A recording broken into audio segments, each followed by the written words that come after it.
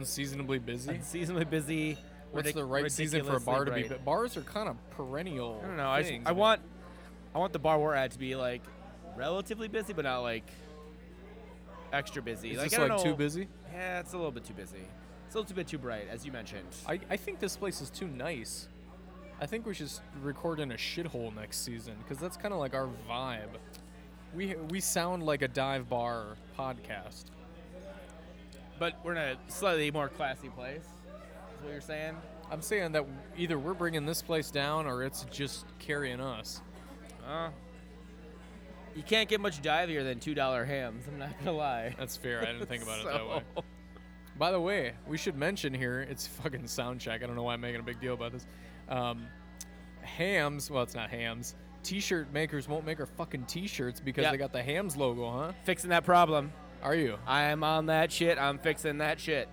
Hams uses its $2 per beer fortunes clearly on its vast legal services to keep assholes like us from pirating their content. That's Miller InBev. Oh, is it? Does that, yeah. I don't not fucking Hams, follow all that. Hams is actually now owned by Miller InBev, and that's... And they didn't just kill off the brand like they should have? Yeah. Okay. Oh, hey, look, the lights went down. It's getting sexy now. Just in time, motherfuckers.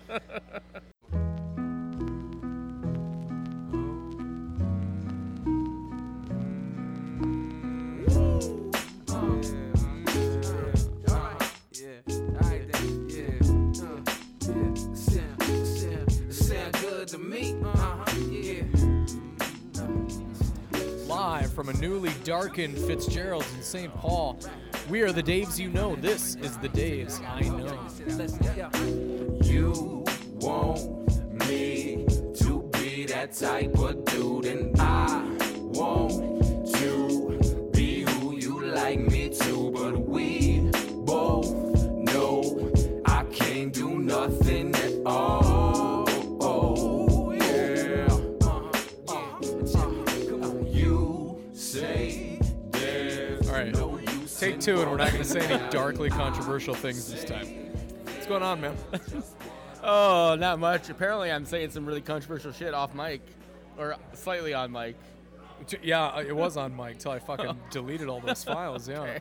I was gone last week. Obviously. Yeah, we had some technical difficulties, which were exacerbated by the fact that I was at a conference on Thursday and Friday, so I couldn't get to my computer, or the computer that I actually record the podcast, which is actually not my computer, it's my wife's computer, because I have a shitty ass Chromebook that can't support Audacity, which is the Inside Baseball, the software that we use to record our awesome fucking podcast. Yes, it is. So anyways, I thought I had exported everything correctly, and I get a text from Martin on like Friday morning saying, no, actually, audio cuts off after 12 minutes.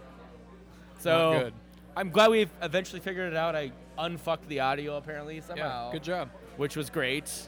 So yeah, how I haven't seen you in a couple weeks. How have you been, man? Man, I'm like the same person as I was a couple of weeks ago, plus or minus like a few major changes. I'm pretty much the same person, man.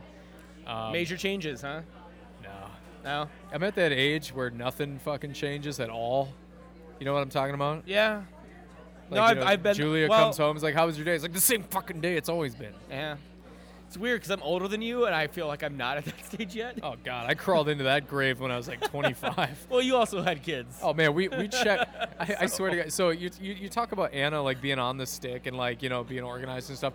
Julia's whole life is boiled down to a series of check marks. She's like, we getting married, we getting those kids, we getting that house. I guess it wasn't in that order, but like she's just checking boxes. And what the problem is that we checked all the boxes before we were 30, and we don't have any boxes left to check until we're both retired. Okay.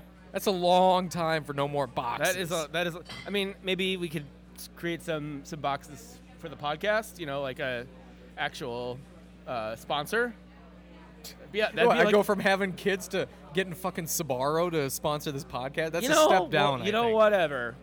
Sbarro, Little Caesars, we Pizza get a Luce. I don't really care. Get a competition Whomever. going. Yeah. Yeah. Okay. What about you? What have you done in the last couple of weeks? Well, yeah, I don't know. We bought that house, so That's a thing that's gonna be happening. You guys soon, moved in yet? Which is also no, we have not. We close in early November, which is super exciting, but also fucking terrifying. So, yeah, I mean, there's that. It's pretty much about it, man. God, this is good banter. By Yeah, the way. no. So, my organization is launching a really awesome program tomorrow, which I can't actually talk about because we want to make sure it doesn't get fucked up. But so I've been literally, like, I spent almost most of my evening writing press releases and compiling press release information for a nonprofit. So that was cool. Good on you. Yeah, it's what I do now. My organization puts out some press releases also. They do. Quite a few. I don't necessarily like reading them since I still bank with you guys for some reason. So you're gonna bank with us longer than you even know, man. Let's. I just figured out I've been banking with the aforementioned firm for like 20 years. 20 years. Yeah. Jesus Christ, how old are you? I'm very fucking old. You fucking have a kid's checking account there or something? No, you're a grown man. I know. I got my first job when I was 15 years old. That was like my first checking account. Was that? I wish the bank that listeners shall could see not the be named. pride in his eyes right now. Actually, my first job was when I was 14, but my first actual regular job was when I was 15. What was your first job, like under the table shit when you were 14? It was jerking kids off under the table. Under the table. $15 a man. Yeah, 14. $15 a pop when you're 14 years old. You get a lot of pops. A lot of pops. This is not my joke, but it's a joke, and I'll throw it out here. By the way, the intro of this podcast is 10 minutes long. So I remember there's a guy that I knew back when we were younger, back in college days actually, and money was pretty tight, and I roomed with him for 2 years, and one day he came home, he said he's sick of it. We shared a really small apartment. He said, you know what, honestly, I'm done with this. I need money. I'm going to become a prostitute. I'm going to become a male prostitute. I'm like, what the hell are you talking about? I said, look, we need money. I'm doing this. And I said, you're not even gay. And he's like, look, it doesn't matter. Goes out, comes back the next day, next morning, I wake up, roll out of bed, and he says, guess what? I'm taking us to breakfast. Nice breakfast, anywhere you want to go. I'm sitting here on $450.05. I said, what the hell did you do? He said, I told you I became a male prostitute. I worked all night, and I've got $450.05. I want to take you out to a nice breakfast. And I said, well, who on earth gave you 5 cents? And he said, every one of them. All right. Well, whose joke is that so we don't get sued? I don't fucking know. Okay. Okay. It was a Sbarro joke. All right. Brought to you by Sbarro's. Sbarro's. It is the jerking off of pizza. Pizza. Yeah. The hand job of pizza. All right. Let's talk about that Galaxy game instead. The hand job of pizza. That's pretty much about right. Yeah, can we not talk about this game at all? Please? No, we got to touch on it. All right. Fuck so, you. Best moment of the game. Go. No, nothing. Absolutely fucking nothing. Wow, you are just going to dive away from this one. Nope. Okay. I refuse to engage with something as fucking terrible as what happened on Sunday. It was pretty ugly. So if I had to pick out positive things, I'll say I think largely Finley was okay. Had a great through ball to Christian there that was just cut out at the last minute by LA defense. So that that was a good moment. We did have a couple of shots on net too. Obviously they were straight at Diop, but we got those opportunities. I thought Abu Dunladi looked busy, he just wasn't effective enough. So I mean, I'm looking for bright spots. Cool. Could you at least fucking show me the respect of me trying to work through this positivity? No, even if you don't like it, I think it's disrespect the team. No fucking disrespect I think me. it's cool that you are trying to find positivity.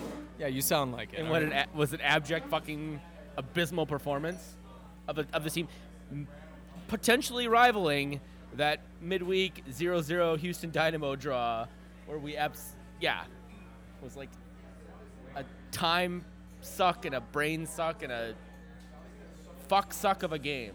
Fuck suck. Brought to you by Yeah. Sbarro. Sorry. So why don't you tell us what was your worst moment of the game? Oh God, Jonathan fucking DeSantos. I think so. We are literally the only team in MLS that both DeSantos brothers have scored against. You got to be known for something. Yeah. I guess the DeSantos brothers need a claim to fame other than being completely fucking terrible on the field together. And If your team has two Dos Santoses, shouldn't it be called like the Quattro Santos? The Quad Santos? Yeah, Quattros. Quantros? Quantros. That's their new name. That's We did probably it. Quantros, yeah. That was fucking terrible, that goal. Mostly because we all watched it. We all watched it hit the top of the crossbar and come down and clearly hit inside of the line and then bounce out. And everybody that was watching at the watch party at the Dubliner knew it was a goal, but they didn't call it a goal. So we're like, oh, maybe they were not going to call it. And then they did fucking VAR. And it was like, oh, of course. No. Of fucking course.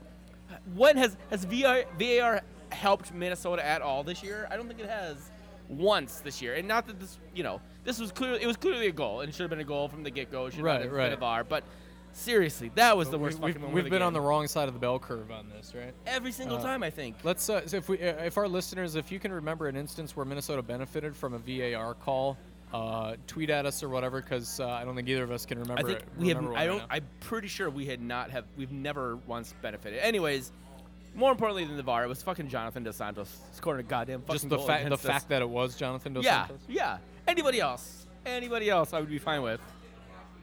Literally, I'd been fine with if the goalkeeper had chipped Shuttleworth. I would have been more fine with that than Jonathan fucking DeSantos Well, of course, that would be amazing. if you scoring did a goal against us. that. Okay, So. fair enough. What about you? What was your worst moment of the game? I'm trying not to pick the obvious ones. Obviously, that goal was a heartbreaker, and I'll talk about it in a minute. But I'll give something less flashy. Honestly, it was hard to watch what happened early because LA would go on the break, and Minnesota not only would transition slowly, but they wouldn't even notice that they needed to be transitioning. I mean, so they started late and then they moved slow. No urgency to that. And I think, unfortunately, Jerome Thiessen, whom I loved, embodied that. There was a moment where he continued to press up high and he's chasing the ball when clearly there's guys streaking down the field. He has no idea. He's the guy that needs to be a right back again.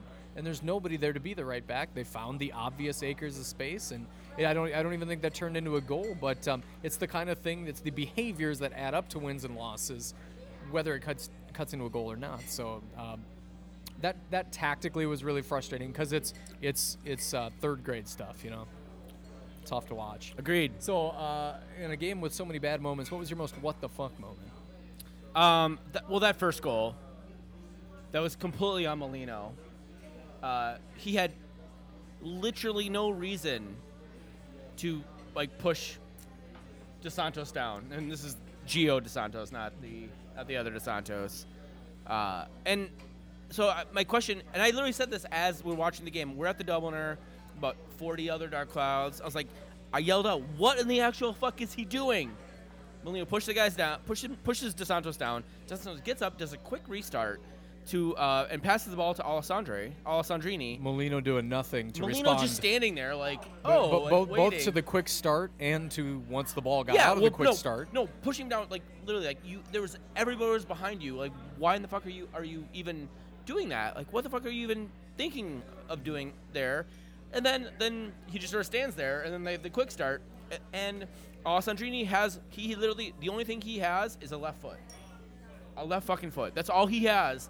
And what do Birch, what do Calvo do? They put him on his left foot. And you know what happens? He fucking scores the goal. Easily.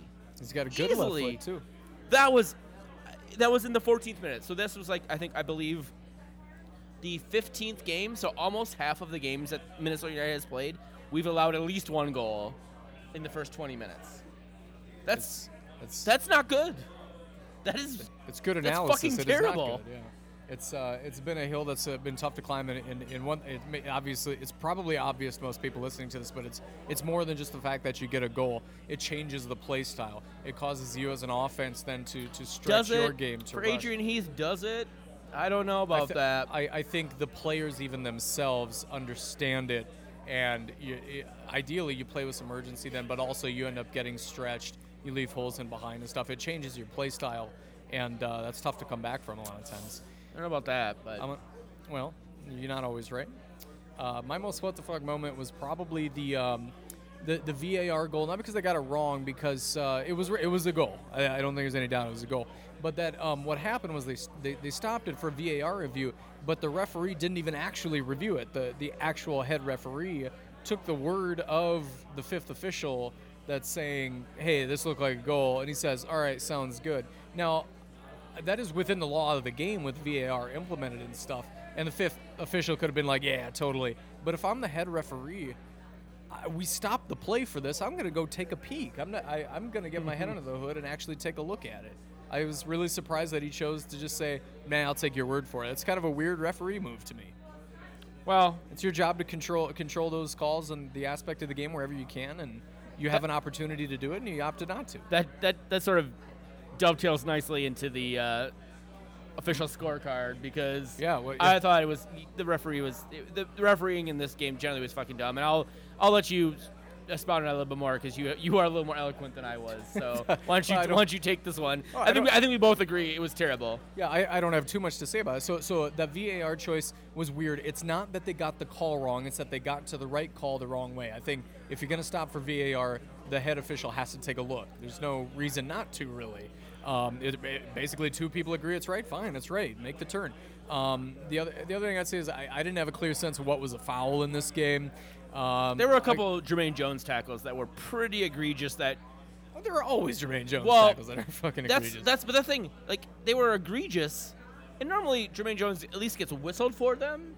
He wasn't even getting whistled for them. Like, he was like taking fuckers out and not even getting whistled. Like, at least sometimes normally you get a whistle, like, okay, maybe take a step back, Jermaine. He wasn't even I don't think Jermaine Jones was even anywhere close to accumulating a yellow card, which is what Jermaine Jones is typically known for. Is he will do enough shit where he accumulates a yellow card. Persistent infringement. I don't even think he was close to accumulating a yellow card with this referee, which that is fucking mind-blowing to me. Yeah, Chilwitz, I don't know what was a foul out there. I'll give him a D. He was one step above the NWSL Championship referee who got a straight F this week. We should talk about that game, too. Cause we could throw it in the news or something fucking like Portland that. Portland Thorns, yeah. Yeah. Timbers.com/Thorns. Timbers, is it really? Yep. Oh, Jesus Christ. Yep. It's fucking terrible. Anyways. All right, moving along. Next Freddie Adu for the star of the game. Who do you got? Well, because I always want to pick someone from Minnesota. Ibson was okay. That's it. That's all I got. Nothing Ibson was okay. Talk about what that means, what that looks like. Ibson did not play terribly. I think given the switch in formation halfway through the game, and do you have any opinion on the 4-4-2? Oh, we'll get to that in a sec. Oh yeah, please. Sorry. Yeah, we'll get to that in a sec. Given what Ibson was basically asked to do, he played as best as he possibly could. We never actually truly threatened in this game at all, and I don't put that on Ibson. I put that on a lot of other players. I put that a lot on our defense, and a lot on the way that Adrian Heath managed this game. So. Okay. For me, so I usually don't feel incumbent upon me to choose somebody from the Loons. I'm gonna second your thing here. So right, so Lettucandrini obviously is the star of the game, goal and an assist, and obviously he looks like it's not even just counting stats. He looks like the class of the team out there. 2 goals. No, you said Jonathan Dos Santos had one. He got the assist on the Dos Santos. Yeah, Lettucandrini got like the goal in the 93rd minute, like the last strike of the game. Did you not watch the end of the game? Oh yeah, I forgot to watch the whole game. You're right. Sorry about that. Yeah, he had 2 goals and an assist. Yeah, obviously, and again, like I said, it's not just counting stats. You can see his quality. Yeah, and he's been the best player all year for them. Absolutely, yeah. So if I got to give it to a Loon, I'm going to give it to Dunlawdy. The reason I'm going to give it to Dunlawdy, not like he played a perfect game or anything, but I think he in that dreadful first half, he showed urgency that nobody else was showing. I think he was trying. I think he wasn't always effective, but he was getting in after the ball in deep spaces. and so I'll give him that A for effort. Wasn't enough, but thank you, Dunlawdy, for at least sweating that first half. That's my take.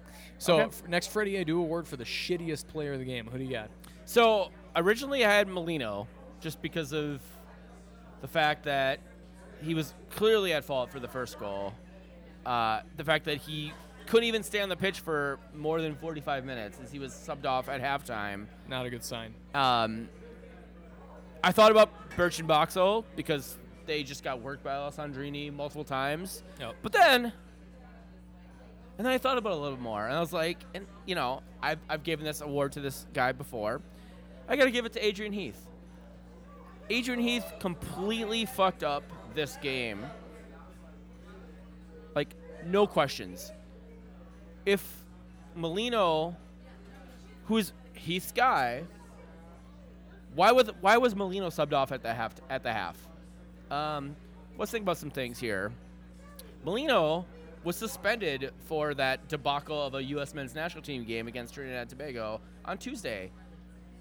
Why the fuck and he was suspended because of yellow cards from the game on Friday.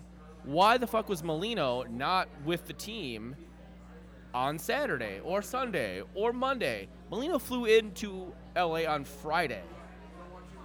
And Adrian Heath continues to have this really slapdash display of suspension of rules and what he hates fucking Miguel Ibarra and Brent Coleman for some reason and doesn't play them. But Johan Venegas, Kevin Molino get to do whatever the fuck they want to do. And Well, at least Venegas has played his way off the pitch. Well, that's lately, fine. So that's good. But Molino does the same thing, and he was doing it with Johan Venegas early in the season. Yeah. I don't understand. Like, he's applying different rules to different fucking people, and Keith started this game in a 4-3-3, which has been a 4-4-2? No, it was a 4-3-3. The formation we started in was a 4-3-3. Okay. And that formation is what we just get railed on every single time we play it. Every single fucking time. He switched to a 4-4-2 when he switched off Molino and put Finlay in the 10 and had more of a diamond midfield. That is when he switched to a 4-4-2. Okay. The game started off as a 4-3-3. And so clearly, and again, going back to what I said earlier, in that we gave up a goal in the first 20 minutes for the 15th game this year. That's almost half of our fucking games. We've given up a goal in the first 20 minutes. That is unacceptable. And you can say, well, it's on the players. Well, clearly, if it was like 1 or 2 games, I'd say, okay, maybe it's on the players for not being ready. 15 fucking games, half your fucking season, that's on the goddamn manager for not getting these guys ready or not putting these guys in the best positions that they possibly can be in to start a game. And I don't think the blame is completely on Heath for this, because clearly, the guys are not performing well for the first 20 minutes. I don't know why that is, but I think a huge chunk of that needs to be on Adrian Heath, because that shouldn't happen. It doesn't happen for almost every other team. Doesn't give up goals this early, this often. Mm-hmm. And those coaches survive.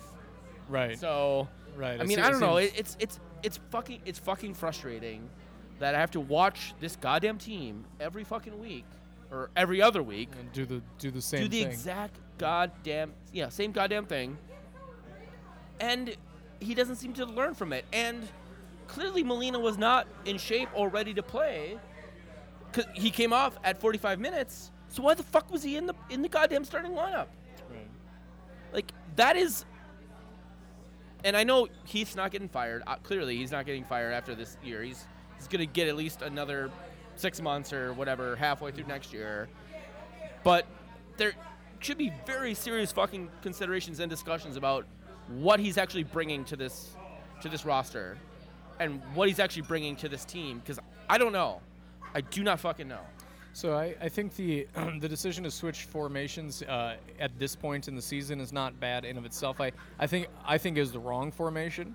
Obviously, the way the results played out shows the wrong formation, but I don't fully blame anybody for experimenting with it because we got nothing to play for except for next season, and it's interesting to see the different ways that your different pieces fit together. So I can extend the rope that far. I don't have an answer for the Molino thing. I think that is baffling.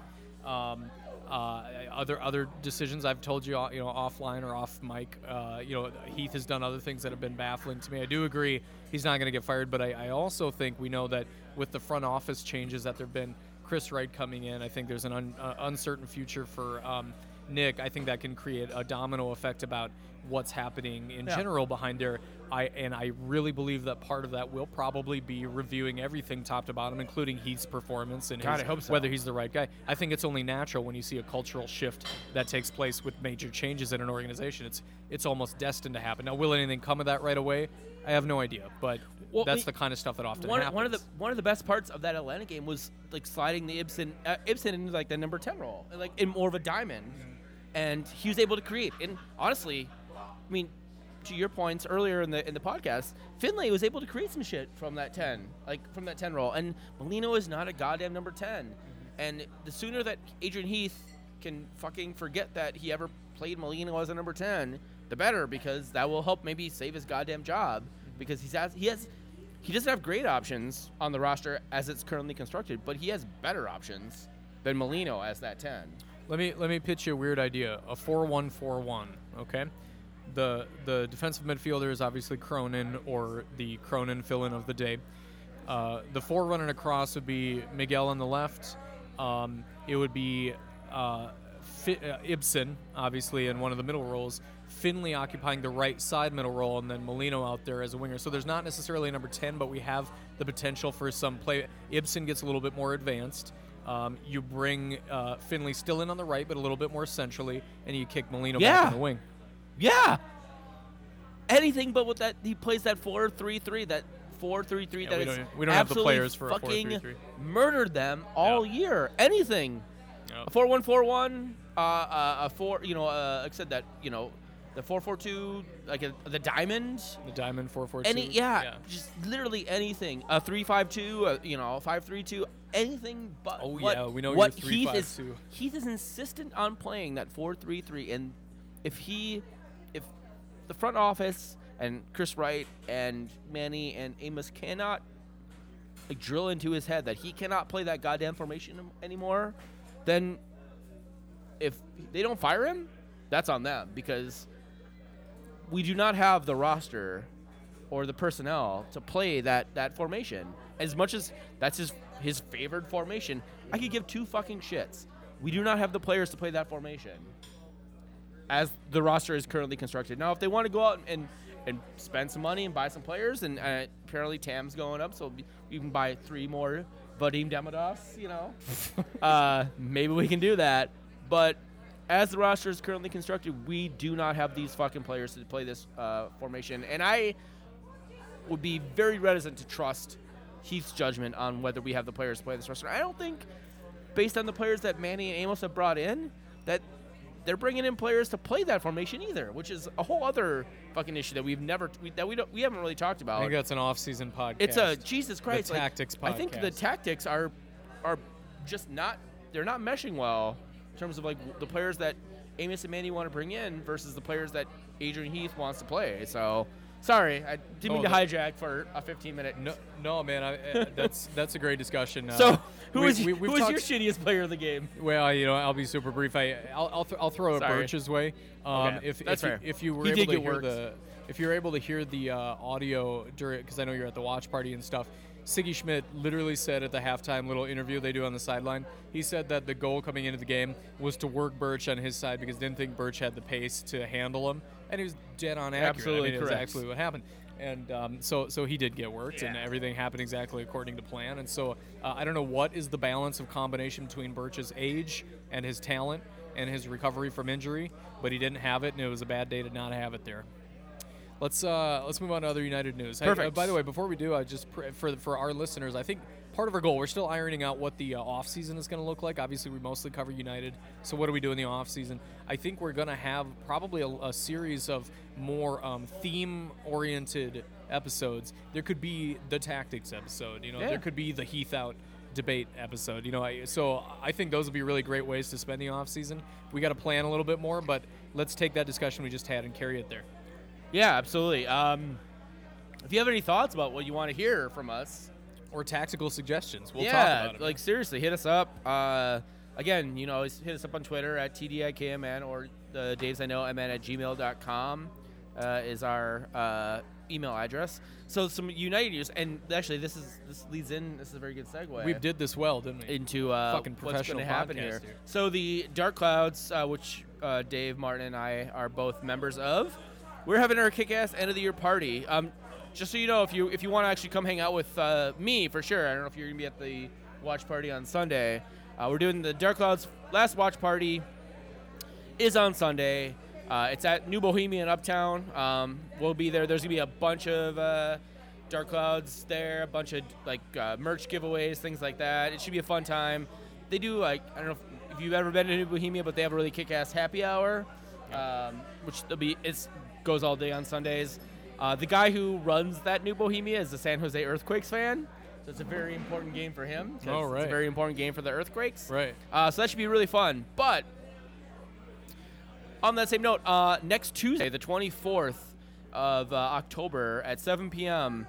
At Lake Monster, the Dark Clouds End of the Year Party is happening. The silent auction, all the proceeds of which benefit the Sauna Foundation, goes from 7 to 9. The party goes from 7 or before 7 actually, probably start showing up around 6:30 till about 10. There'll be $4 lagers and $4 IPAs from Lake Monster. A really kick-ass silent auction from 7 to 9. Some of the things that are going to be at that auction, there's going to be a one limited edition Fist of the North Stars poster, which is framed. I've seen this thing. It's pretty fucking quite awesome. nice. It's very cool. You can also bid on becoming a guest on this very podcast, as well as a couple other Minnesota United specific podcasts. Lake Monster's offering a brewery tour with some growlers as a prize. Other cool shit. There's gonna be some Minnesota United merchandise. I've heard some Carl Craig specific merchandise will be in the mix. We are hoping and think that we'll get some players and some executives from the team that will be there. So that's happening on the 24th of October, next Tuesday at 7 p.m. at Lake Monster Brewery in St. Paul. So definitely check out the Dark Clouds website for any further information. You can also see there's actually a post that has all of the kick-ass silent auction items. I've contributed through my contacts about 3/4 of the items. So that's awesome, man. Very cool stuff. Very cool stuff. So that's cool. So come to that next Tuesday. Hang out with the Daves. We'll be there. At least I will be there for sure. Yeah. So let's barrel through all this other news. So Minnesota United is 10th. It will be 10th in attendance, home attendance, with an average of 20,538. I got that because of the Columbus Crew news, which is kind of shitty. Do we want but to talk about that at all? I don't really want to talk about that because fuck the Crew. Fuck the Crew. That's also a fun attitude. Yeah. Abu Danladi is up for Rookie of the Year. Cool. Ibsen and Ramirez are up for Newcomer of the Year. Cool. Calvo and Brent Coleman, baby boy Brent, are up for Defender of the Year. Cool. Shuttleworth is up for Goalkeeper of the Year. Cool. Ibsen, Ramirez, and Shuttleworth are on the very long list for MVP. I think that long list is 53 people long right now. Adrian Heath is on the long list for Head Coach of the Year. There are 19 coaches on that list. I'm going to give you 3 guesses on who is not on that list. I suppose people who got fired? Yes, exactly. Okay. Precisely. I love Dom Kinnear is not on that list. Because it's jobless. Yeah, I love that it's 19. It's 9. That's the short list. Kurt 19 Unfollow is not on that list. Kurt. Yeah. So Is and Pablo Siggy Schmidt Mastroianni is not. Siggy Schmidt is not. So if you fired your coach is not on the list for, even if you hired a good coach. Like, you could argue Mike Pecky could potentially be on that list for Coach of the Year. Right, even though he was hired mid-season. Well, but he's not on that certainly list. Over fucking Heath. I mean, he took a team that sucked balls, and I mean, they're 1 point back right now. Opportunity to go into the playoffs. That's something to me. Yeah, he's not on that list. Basically, it's all the coaches were you asked that to have vote on the survived list? the entire. What's that? As official members of the media, were you asked to contribute? Were not. I was not. Were you? I missed my invitation. I mean, I must have gotten lost with my Garber Bucks check each week. I'm going to have to shoot Durkee a message about that. Yeah, I will. All right. On to actual things we care about. The U13s and U14 teams are heading to Texas this weekend for the Central Conference Showcase, which is actually a really cool thing. They're going to play three or four games of 25-minute halves against a bunch of other academy teams. So, like Sporting Kansas City's team, the Dallas team, a bunch of other teams they don't normally play because of proximity and all that. So it's really cool. So it actually gives them a chance to play other teams who are playing other sort of formations and things like that. That's cool. And they play one big 80-minute game on Sunday with 40-minute halves, which is really cool. So this is a great opportunity for our kids to see, the baby loons, to see some other, baby Nickelbacks and baby Burns, baby Nickelbacks, and things like that. So that should be good. You want to talk about the NWSL Championship quick?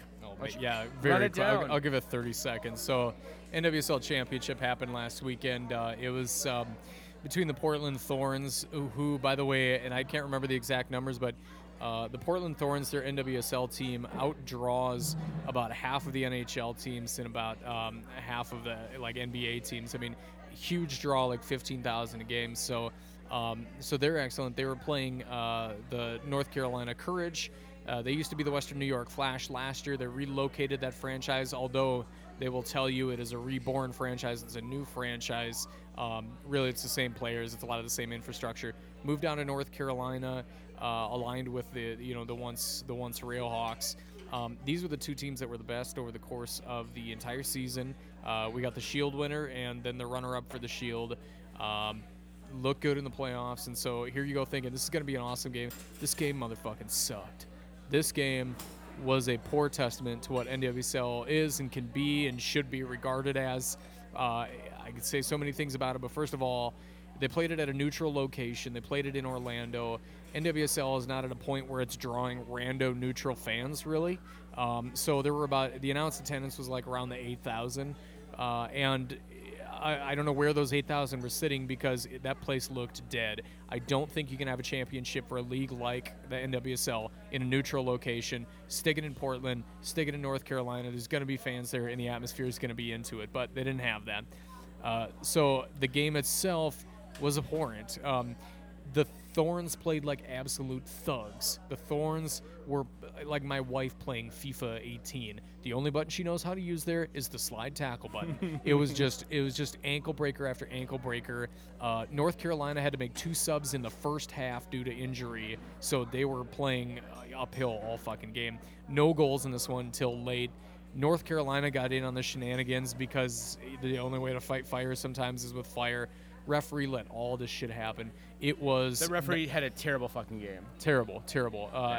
Not only was it inconsistent, stuff wasn't being called, and that's how you gain control of a game like that. But stuff wasn't being called, but then it was being called inconsistently and stuff. It was shit from top to bottom. Very hard to watch, and it was hard for somebody like me who follows NWSL closely-ish to have its biggest showcase. A lot of people there first, maybe their only opportunity to see it and say, what's this all about? To see that and say, oh yeah, you know what I thought about how women's sports suck? That was a women's game that sucked. There was actually, I was following on Twitter, Ann and I were watching at home, and there was a lot of, I was like just, I don't normally look at Twitter while I'm watching soccer because I just can't fucking deal with it, especially since I steal cable from my aunt or my mom, depending on who I need to watch. Right. And so it's so I'm behind always, but you're seeing the things come in, and it's just people I never known to watch women's soccer were watching, and I was like, this is awesome. like I've watched a few games on Lifetime. I'm fucking glad that they're on Lifetime. Yeah, and that's that there's huge actually deal like, this year. yeah, they're getting some exposure, which is amazing. And you know, I don't know. Mostly I was cheering for the Thorns because you were cheering for the Courage, and Fuck so. you. But even I was just like, holy shit, that was a It was a terrible bad game. It was not a good indicator of soccer in this country. No. And women's soccer generally around the world, because it's not just Americans playing on either of those teams. You know. No, not at all. There's people from all over the world. So. No, hard to watch. I want to step back to what you said about the NWSL, like just recently within the last like 2 years, changed it to have destination finals. I don't remember when they made that change. It was a couple years ago, because last year was the first year that they had a destination final, and it was in Houston. Sure. And then this year was in Orlando. And I guess I don't understand the decision to do that, mostly because like even the MLS moved away from destination finals several years ago, because they realized it was not a good idea to have, even if it will give the home team a more of a boost theoretically, that it was probably a bad idea to like have a half-empty stadium, which is what Orlando, which is a gorgeous looking stadium, but it was like, as you said, empty. like a quarter full, maybe a third full. I mean, the sports sections look really fucking awesome at the end of the stadium. Yep. But and that was about it. Yeah. But yeah, they were right next to each other at the same end of the stadium. So what the fuck was that about? Why not put them? I have no idea what is the logistics going into that. Yeah. And some financial expert will tell you that there's a good reason why. And I'm sure people want to plan and they want to say, I'm part of the media. I want to know a month in advance so I can get it all planned out instead of knowing, the weekend before. I get those arguments, but if you're still at a place where you're trying to market your league, market yourself as a product, which is exactly what it is, you got to put your best foot forward, and your best foot forward is your fan support. If this game would have been in Portland and people tuned in and they saw Portland, they're like, are you fucking kidding me? There's 20,000 people in the stands, and they're louder than any fucking my local NHL team, my local NBA team. What the hell is this all about? Yeah, I'm sorry, fair home field advantage or not, you can't pass up that opportunity. I saw the Riveters at that game. They had a ton of you don't think they would have gone just up to Carolina instead? Right, yeah. No, those ladies will find a way. There was a couple thousand people in there, and like banging those drums, like that's fucking amazing. Yep. You don't think they would have gone to North Carolina to watch to play that game? And granted, yeah, there may have been a lot more, but I mean, apparently, from my understanding, like, I don't know if you listen to the Mix Zone podcast, which is Jen Cooper. This is the only podcast I listen to. Okay, that's fair. So the Mix Zone podcast, which is on the Howler podcast network, it's hosted by Jen Cooper, and it's literally it's a women's soccer podcast. It's amazing. It just talks about women's soccer. It's awesome. They do a lot of NWSL coverage, and they talked about like, well, if you're gonna have a neutral site, and you announce the thing in April, maybe don't wait to put the tickets on sale till August. And like I know she mentioned in that podcast last year that as part of the Houston season ticket package, like the ticket for the game, like the championship game was part of your ticket package. Right, regardless of who goes. Yeah, regardless of who goes. And I don't know if Orlando did the same thing this year. I mean, if you're gonna do a neutral site, that needs to be a thing. You need to have, that needs to be a huge prerequisite of it. But I don't know. It's just I'm with you. I'd rather see a hosted site based on who was the highest seed. So. Yep, exactly. Well, we talked a lot about NWSL. Let's talk about the upcoming game against the Quakes. It's relatively meaningless to us, but it's not to the Quakes. So there's all to play for. So I want you to remind me here and remind our fans. So this is the lay of the land, basically. We're playing the Quakes, last game of the year. It's decision day. In the Western Conference, there's only one playoff spot yet to be grabbed, that 6th seed. San Jose Earthquakes currently occupies it. They're on 43 points. Yes. FC Dallas also has 43 points. But the Quakes control their destiny because they have more wins than FC Dallas, even though they have a ridiculous goal differential. Right, and that's the point I want to make. So really quickly, though, So yes, FC Dallas is tied on points, but behind on wins. That is the tiebreaker. Yep. So FC Dallas That's the first is also looking tiebreaker. in. So Real Salt Lake is only 1 point off the pace at 42. They do also have as many wins as San Jose. So Real Salt Lake has a path in, but Dallas is going to have to slip, and San Jose is going to have to slip. So three teams up to So grabs. San Jose controls their destiny. If they Yes. win, They win, they're there's in. nothing you can do. If they win, they're in. If they draw, then it kind of depends on what happens with other teams. But yeah, they win, they're in. So you got to believe that the Quakes are going to be giving it their all. RSL, yeah, Dallas has probably the easiest path in. If the Quakes lose for some reason to Minnesota, the RSL needs both the Quakes to lose or draw, or no, Quakes to lose, Dallas to lose or draw, and then RSL needs to win in order for them to get into the playoffs. You're right. So, It's hard to talk through all the scenarios on audio, Yeah. But the one thing I'm going to pull out of this is that it is totally ridiculous that San Jose is sitting above the line on a negative 22 goal differential. I will remind you. You know what? that It's the same goal differential as. Are you just say Minnesota I was United? going. Okay. Yes, they Yeah. have the same goal differential as Minnesota United, and that's not the tiebreaker that's Yeah. going to get them in or out of the playoffs. I It's posted wins. this in the Who Sucks part. Maybe we should talk about this game generally. Yeah, we don't let's have to get- necessarily. Let's get 'cause in there. If San Jose makes the playoffs, I think, and I'm not going to do any fucking research on this because this is a podcast and whatever. I don't fucking care about research. I think I know what you're going to say. It is easily the largest goal differential for a playoff team in this new MLS iteration. Well, it's a staggering goal differential. Yeah, you are For going to any make the team, playoffs, even at the bottom of the table, it's a huge goal Yeah. differential. and you have a negative 22 goal differential. I mean, if they beat Minnesota and make the playoffs, I guess theoretically they could tie Minnesota, and then Dallas and RSL lose, and they're in the playoffs anyway. So I guess technically they could be. So they might maybe negative 21 or negative 20 or whatever, but that's still fucking bonkers that a team with a goal differential in the negative 20s might make the goddamn playoffs. Be interesting, again, from a mathematical standpoint, to say, is San Jose the worst playoff team in MLS history? They got 12 wins. Yeah. 12 wins. Yeah, I Yeah. don't know. So, as I said, they control their own destiny, and that's mostly because Dallas is just a complete fucking shit show. Yeah, the fact that Dallas is on the outside looking in at this point. The fact that is we have the its same own number bit of staggering. we have the same number of wins as Dallas. That is like You the remember biggest what thing. we were saying about Dallas in May? Yeah, I know. This is a Shield contender. I mentioned it to Luke last week. Is that we have the same number of wins as Dallas? We're only 2 wins behind San Jose.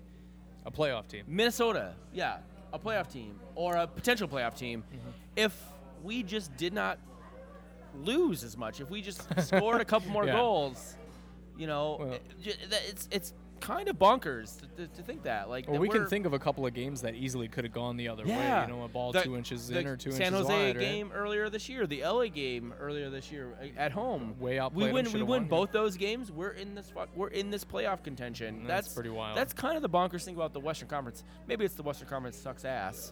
Oh, it does. Yes, there's no doubt yeah. about that. So I mean, again, in terms of players that we should be looking for on the San Jose side, I mean, obviously Chris Wondolowski is a shit national Still team alive. player. However, he remains a good MLS player.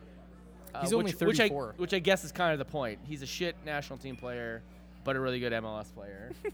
So, He's only 34 years old. yeah, that's Doesn't good. he seem like he should be much older than that? I didn't realize Chris Wondolowski is younger than I am. I. What does that make you feel like? Like a human piece of garbage. I don't know. Oh, okay. Yeah. Yeah. One thing that so the Earthquakes got rid of Dom Kinnear mid-season. They promoted the Chris Leitch, who's had never managed before, and he did some kind of weird shit with their team for a while. He was actually running a 3-5-2 for quite some time.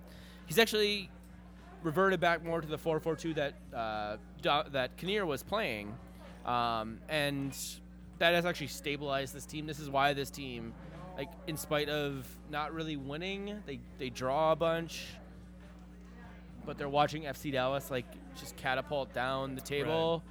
This is why they have the team like in contention for a playoff. Yeah. And Florian Jungwirth is actually not a terrible soccer player. That was the person I was going to talk about. Florian Jungwirth. Go for it. It's really tough to get a hold of center backs, talented center backs in the United States. Frankly, it's fullbacks you can get. Fullbacks you can get an athletic guy who can do the overlapping thing, and you can find value in him. Really hard to get strong center backs. And Florian Jungwirth is one of MLS's best center backs, and he's even got, I think, a goal or two to his name this year. One against Minnesota, actually. No wonder I remember. He scored that. the goal against Minnesota. I knew that.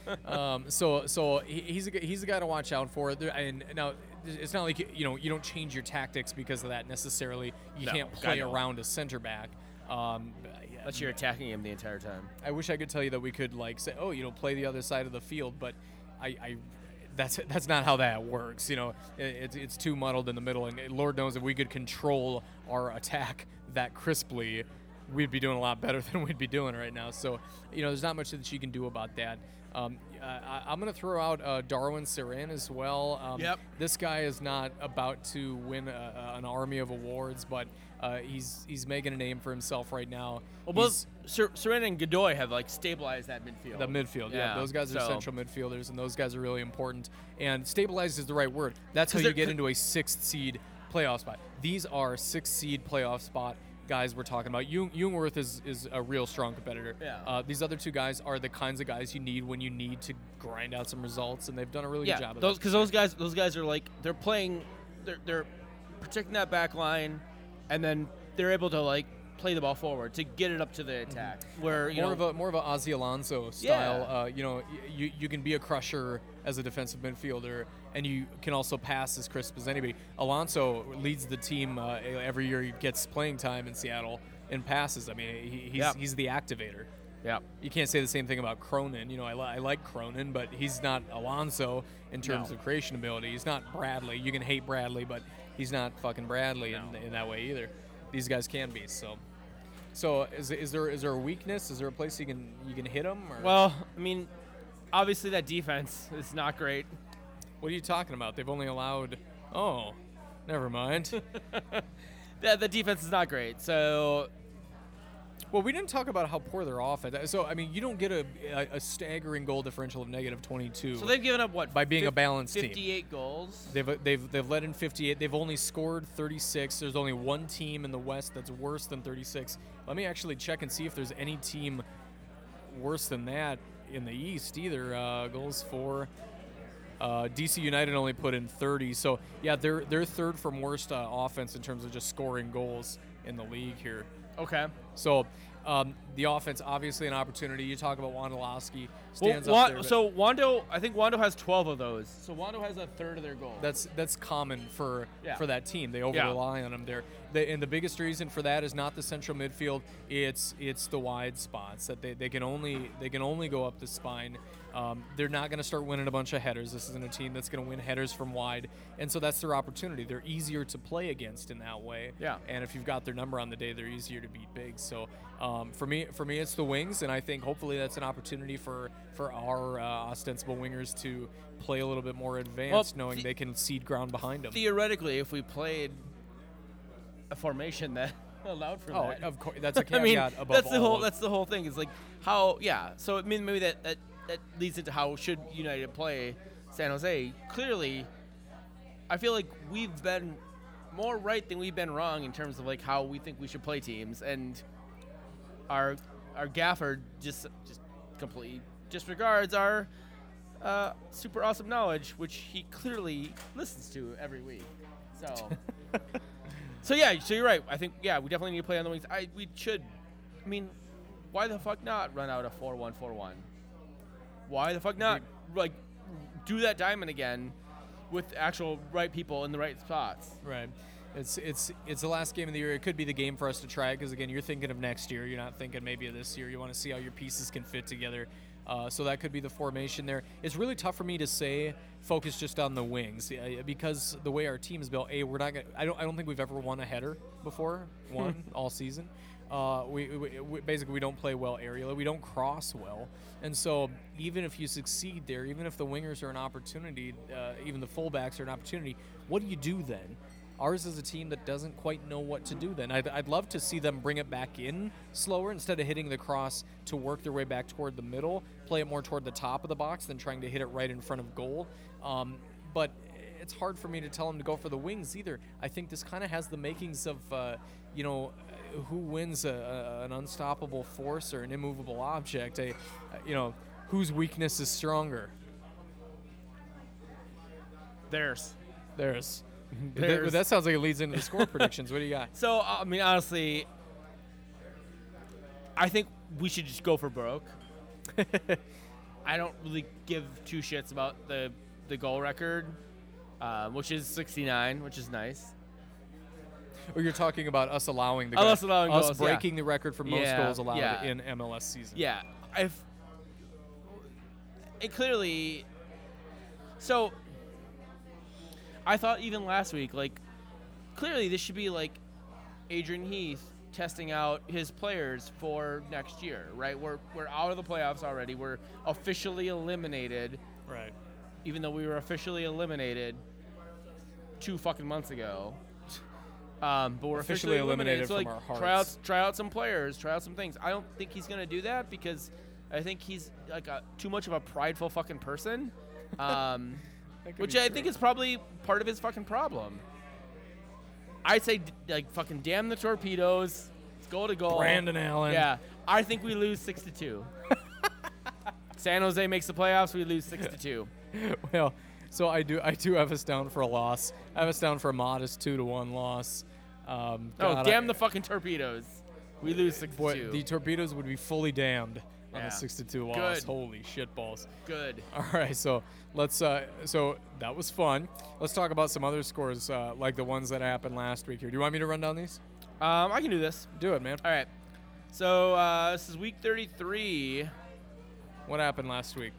Toronto FC beat the Montreal Impact 1-0. We both predicted that one. Luke Craig, for some reason, did not predict. Why on earth Montreal would you Impact. not predict that? Yeah. I think he had some other. I don't know. Whatever. I don't even know. The Revolution beat NYCFC 2-1. No one predicted that one because we all thought NYCFC was going to lock that one up, but they did not. The Crew beating Orlando City SC, the soon-to-be Austin Crew. Both me and Luke Craig predicted that one. You did not. You had a really bad week. I had a bad week. Just I had a saying. very bad week. Chicago Fire beat the Philadelphia Union 3-2. Both me and Craig predicted that one. Red Bulls and Atlanta tied 0-0. I think we both had 2-2 draws. Me and Craig, that one. You did not get that one. Luke Craig had a really amazing week, actually. He did. He should fucking replace me permanently. Sporting Kansas City and the Houston Dynamo, after the Houston Dynamo winning midweek at home, they went to Sporting Kansas City and got a draw, which is good for them. 0-0, Luke Craig on that one. Vancouver, San Jose, a 1-1 draw. This is what gave, partly what gave San Jose control their destiny. Yep. That 1-1 draw. No one predicted that one because we all thought Vancouver was going to wrap up that They've had seed, a great end of their season, which they have not done yet. Colorado Rapids beat Real Salt Lake. Only Luke Craig predicted Colorado Rapids beating Real Salt Lake. No one predicted LA Galaxy beating Minnesota United 3-0. Seattle Sounders versus FC Dallas, and Portland Timbers versus DC United both ended 4-0. Those games ended the way they should have. Yeah. Yeah. All predicted by all three of us. So the only 2 games where all three of us predicted the correct one were those last 2 games. So this week I was 6-5. You were 3-8. God damn it. Terrible. And Luke Craig was 7-4. Good on Luke Craig. Yep. We'll have to bring that guy back sometime. We should have promotion relegation on this podcast. Yeah. And then every year there's a new host depending on who finished best and last. And Okay. As long as you're willing to keep giving me the... keep giving money no matter how low I get relegated. Exactly. Yeah. And the equipment. Okay. All right, let's talk about week 34. So the last week of the season, Decision Day. Decision Day. Sounds like a fucking high school Decision recruiting. Day. They're hyping. All right. They hyping. So NYCFC versus the Columbus Crew. I have NYCFC winning 3-1. What do you got? I got the Crew being galvanized by what's happening to them right now. 3-1 win to the Crew on the road. Woo! Yep. Absolute switcheroo. Switcheroo, yeah. A switcheroo. We did a switcheroo All right. is what we did. All right. San Jose Earthquakes versus Minnesota United FCs. I have the San Jose Earthquakes winning 6-2 because fuck Minnesota United. I've got Minnesota United losing by just 1 goal, 2-1 loss to the Earthquakes. Take a stance, motherfucker. I've never taken a stance for anything in my life. I never will. All right, Atlanta United hosting Toronto FC. This is a good game. This is a very good game. I have Atlanta United winning 2-1. This is an MLS Cup preview. And I think Atlanta United sneaks into that second spot, by the way, with this win. Well, I was just kidding about the MLS Cup preview thing. I got Atlanta 3-2 over Toronto, winning at home. All right. They make a noise down there. The Portland Timbros versus the Vancouver Whitecaps. 2-2. Yeah, I got 2-2 as well. Oh. We did it. I think you were looking at my notes. I did mine first, by the way. Yeah. Okay. Well, right. Keep going. Philadelphia Union hosting Orlando City SC. I have Orlando City SC winning in this terribly garbage game that no one cares about. It doesn't matter. 2-1. I've got a tie. 0 goals to the Union, 0 goals to City, and 0 value for the fans in attendance. Gross. All right. FC Dallas versus LA Galaxy. As I mentioned before, San Jose winning means this game is meaningless. I have a 0-0 draw in Dallas. I've got 0 goals to the Dallases, 0 goals to the Los Angeleses, and 0 value for my MLS Live subscription tuning in and watching this bullshit. Cool. All right. Houston Dynamo. Yeah. Chicago Fire. At home, I got Houston winning 1-0 over the Fire. Yeah, Dynamo win at home, 2-0 over the Fire. They're without Bastian Schweinsteiger, by the way, the Fire, so that's going to be that's going to cut the Achilles tendon for him. All right, Montreal Impact versus the New England Revolution. I have who the fuck cares? Please tell me you put something else no, in it's there. Literally my who the fuck cares. Okay, good Doesn't score matter. line there. I had Montreal Impact winning 1-0 over the Revs. Hey, who the fuck cares? Thank you. See, there again, you're like, fucking respect my opinions here. Respect that I want to contribute. All right. You sound like you think I'm dumb for even coming up with a score. All right, I got the Revolution winning 2-1. Okay, good pick. So, all right. Like this game literally means nothing to anybody. I don't know who the fuck including cares. Impact and Revs fans. Yeah. Exactly. Like how many? They should move the Revs to Austin. Will there be more than 7,000 people in Montreal for this game? Well, Montreal's maybe? well supported. If this game were in New England, there wouldn't be for sure. Well, no. If this game was in New England, there'd be like 4,000 people there. They should move the Revs to Austin. That is a team that could benefit from some Actually, relocation. not a terrible idea. No, it's not at all. That's not a terrible idea. Hashtag move the Revs. All right. I love that that's going to be, we feel so bad for Columbus fans themselves, and like, so what's our take on it? Let's fuck somebody else over this. Listen, I honestly feel, I feel bad for Crew fans, right? That sucks. Fans, longtime loyals there. And listen, we are Minnesota fans, so we've had our hearts ripped out multiple times by franchises either leaving or threatening to leave, right, or being threatened with almost contraction. Dying, yeah. Literally, like We've lost our basketball team, our hockey team, our football team threatened to leave for multiple years. Our baseball team was almost contracted.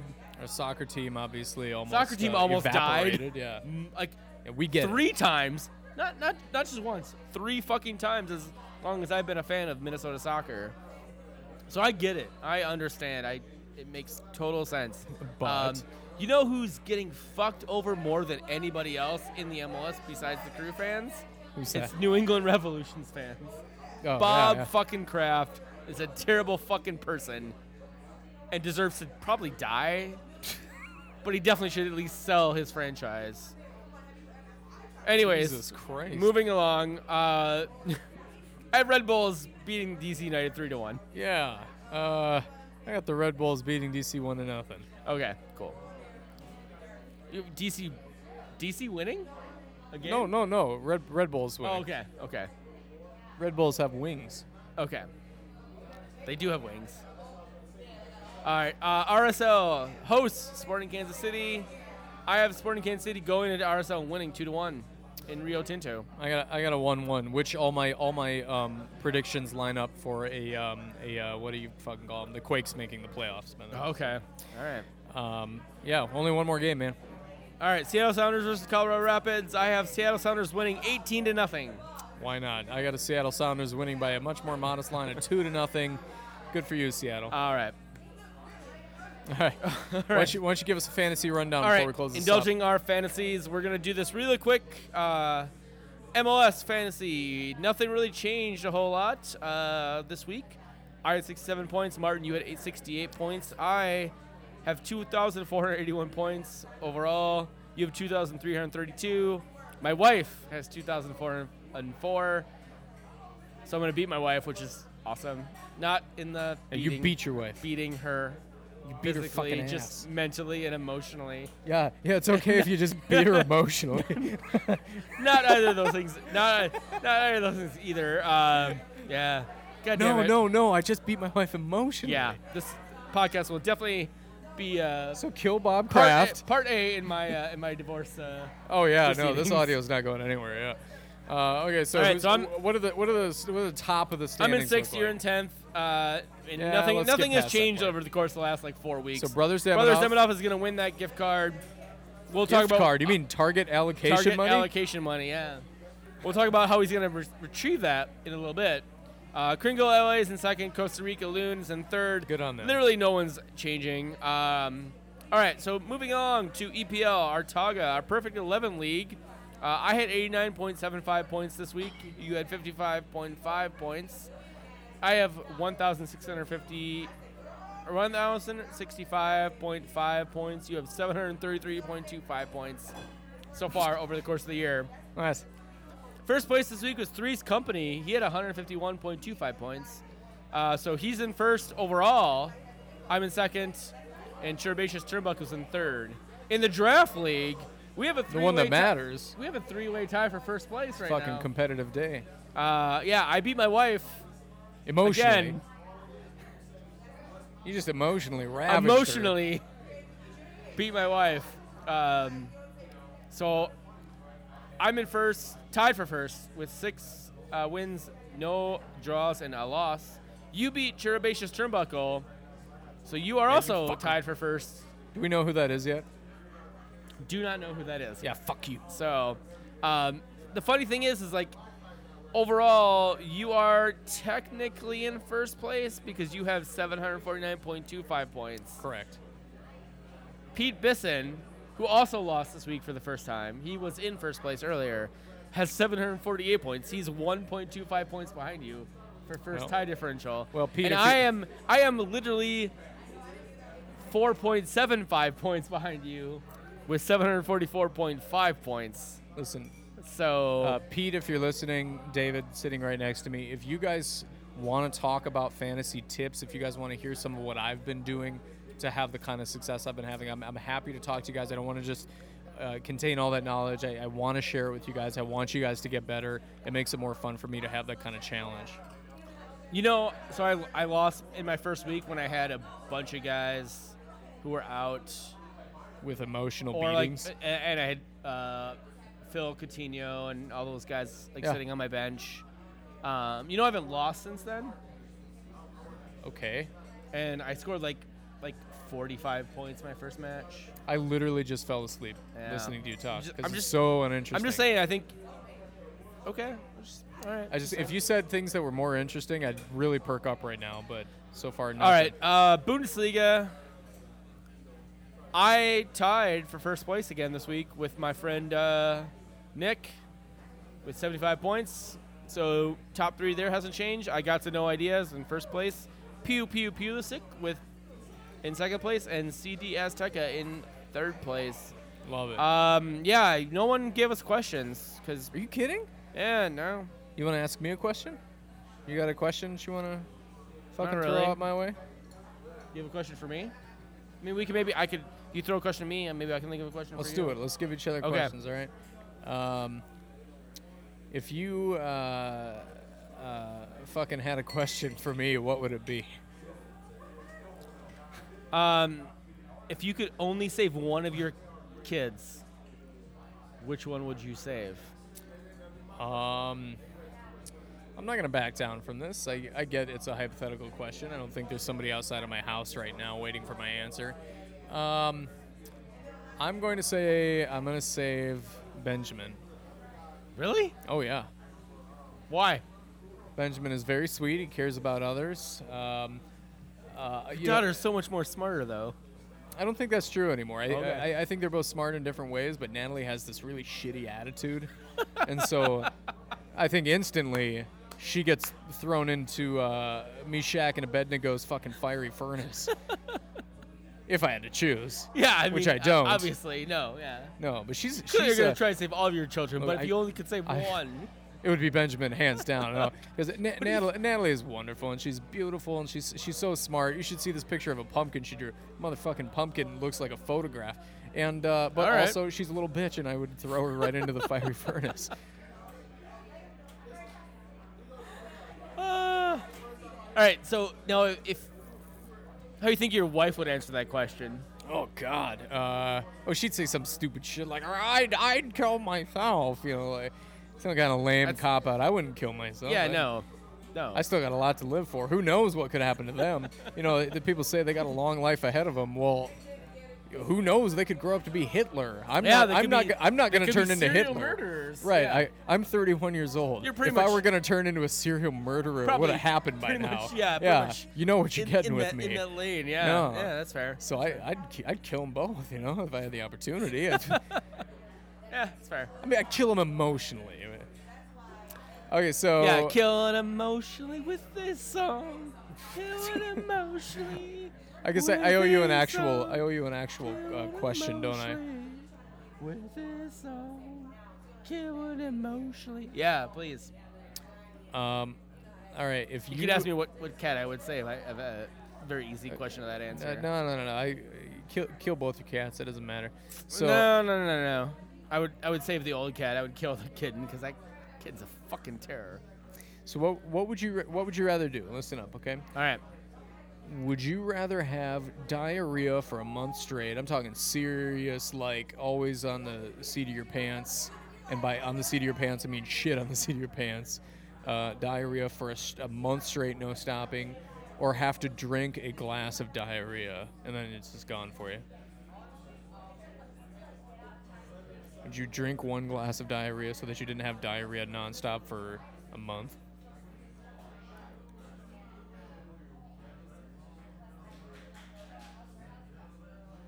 What if I said 6 months? No. You said month. Okay, let's say a month for now. So this is so basically we're playing Would You Rather on this one. Well, no shit. Yeah. So, like, am I sitting on a toilet straight for the month? No. This isn't like a Lethal Weapon 2 every situation. Every time I go to the bathroom and I have diarrhea. Well, you constantly have to go, and so you're fighting it the whole time. I can never.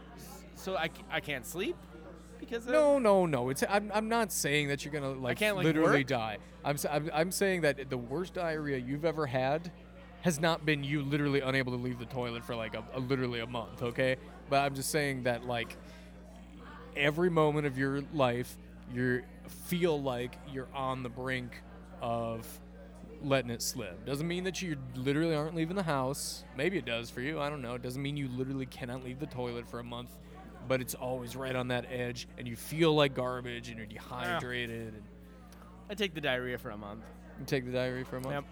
My wife and I always, not always, like we fucking do this every day, but a couple of times we've played this game where like, if I gave you like $1 billion, would you have sex with, I don't know, Humphrey Bogart? I guess he's fucking dead right now, so that's maybe not a great example, but like so just like somebody you obviously ew, gross, and it would be like, for $1 billion, fuck yeah, I'd have sex with Humphrey Bogart. And it would be like, what about for like $10 million? I'd be like, yeah, I'd have sex with Humphrey. That's $10 million. That's life changing. For how much time? 30 minutes if we're all trying to be nice to each other. Yeah, what $1 million? $1 million would buy a lot of college education. Okay, $100,000. Bring it down every time. $100,000 could be a game changer for us. Okay, $10,000. $10,000 doesn't come in, and we just it gets sad how low we're willing to go for how like desperate for a little extra coin we are. We're talking like, okay, $100. Would you have sex with Humphrey Bogart or $100? Well, I don't know. You Humphrey Bogart, like the corpse of Humphrey Bogart. At this point, I suppose that's probably what we're talking about. So maybe it's up to like $500 yeah, at this point. Maybe ratchet up, maybe $10,000. I don't know. We'll see. But still, that's pretty sadly low number to hit. So we don't play that game anymore. Yeah, we don't. Why don't you take a sip of your hams and tell them where they can find us? Guys, you can always find us at davesIknow.com. Again, don't forget, come to the Dark Clouds end of the year party next Tuesday, 10/24, the 24th of October at Lake Monster. You can bid on an opportunity to be on this stupid fucking podcast. You could get asked the very same questions that we just asked Listen, each other. We will come up. Here's the thing. Here's what I think we should do, Dave. I think we should come up with some would you rather's or some fuck, marry, kill sort of situations that we'll ask the guest of the podcast. Fuck Jerry Kill, bud. Fuck Come Jerry on, Kill. It's too soon. Yeah, well. Fuck Jerry Kill. Come on. That guy was kind of a dick, honestly. Come on. But we can do some sort of situations like that. We'll come up with some games. It'll be fun. It'll be the off season, so we have a little more leeway in terms of how much fucking time we have. So come to that. Come to the Dark Clouds party. Drink some beers. Bet on some stuff, especially bet on our stuff. You can also please rate our stuff 5 stars or whatever the equivalent rating is on Stitcher or Acast or wherever the fuck you listen to this stupid shit. But like it and rate it and maybe give a review. I don't know. I've never read any of the reviews. Please. I have. Please read the reviews. Are they good? They're actually very positive. Oh, nice. Awesome. Keep doing that. Keep doing that, guys. You can follow us at TDIKMN. Also hit us up with questions there, anything like that. davesIknowMN@gmail.com is our email. Again, more questions there. If you write a question, I will. Again, I'm just gonna keep this. I keep throwing this out every quarterly. Like, I will send a letter for you if you want. You can follow me at TexasL. You can follow Martin at offensive_loons. I think that's it. I think we're good. We did it. Awesome podcast. We only got one more game this season. Let's make it count. Fuck we yeah. are the Daves. You know, this has been the Daves. I know. No, we can't do nothing at all. Oh, yeah.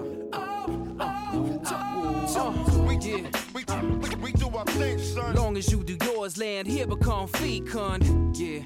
We do our thing, son. Through the act, we attract 2, hope to reach 1. We do our thing. Do it. Do it. We do our thing, son. Some will paint a piece, some will spray with a machine gun. It's mad work to be done. We do our thing, son. Y'all know we can't do nothing at all.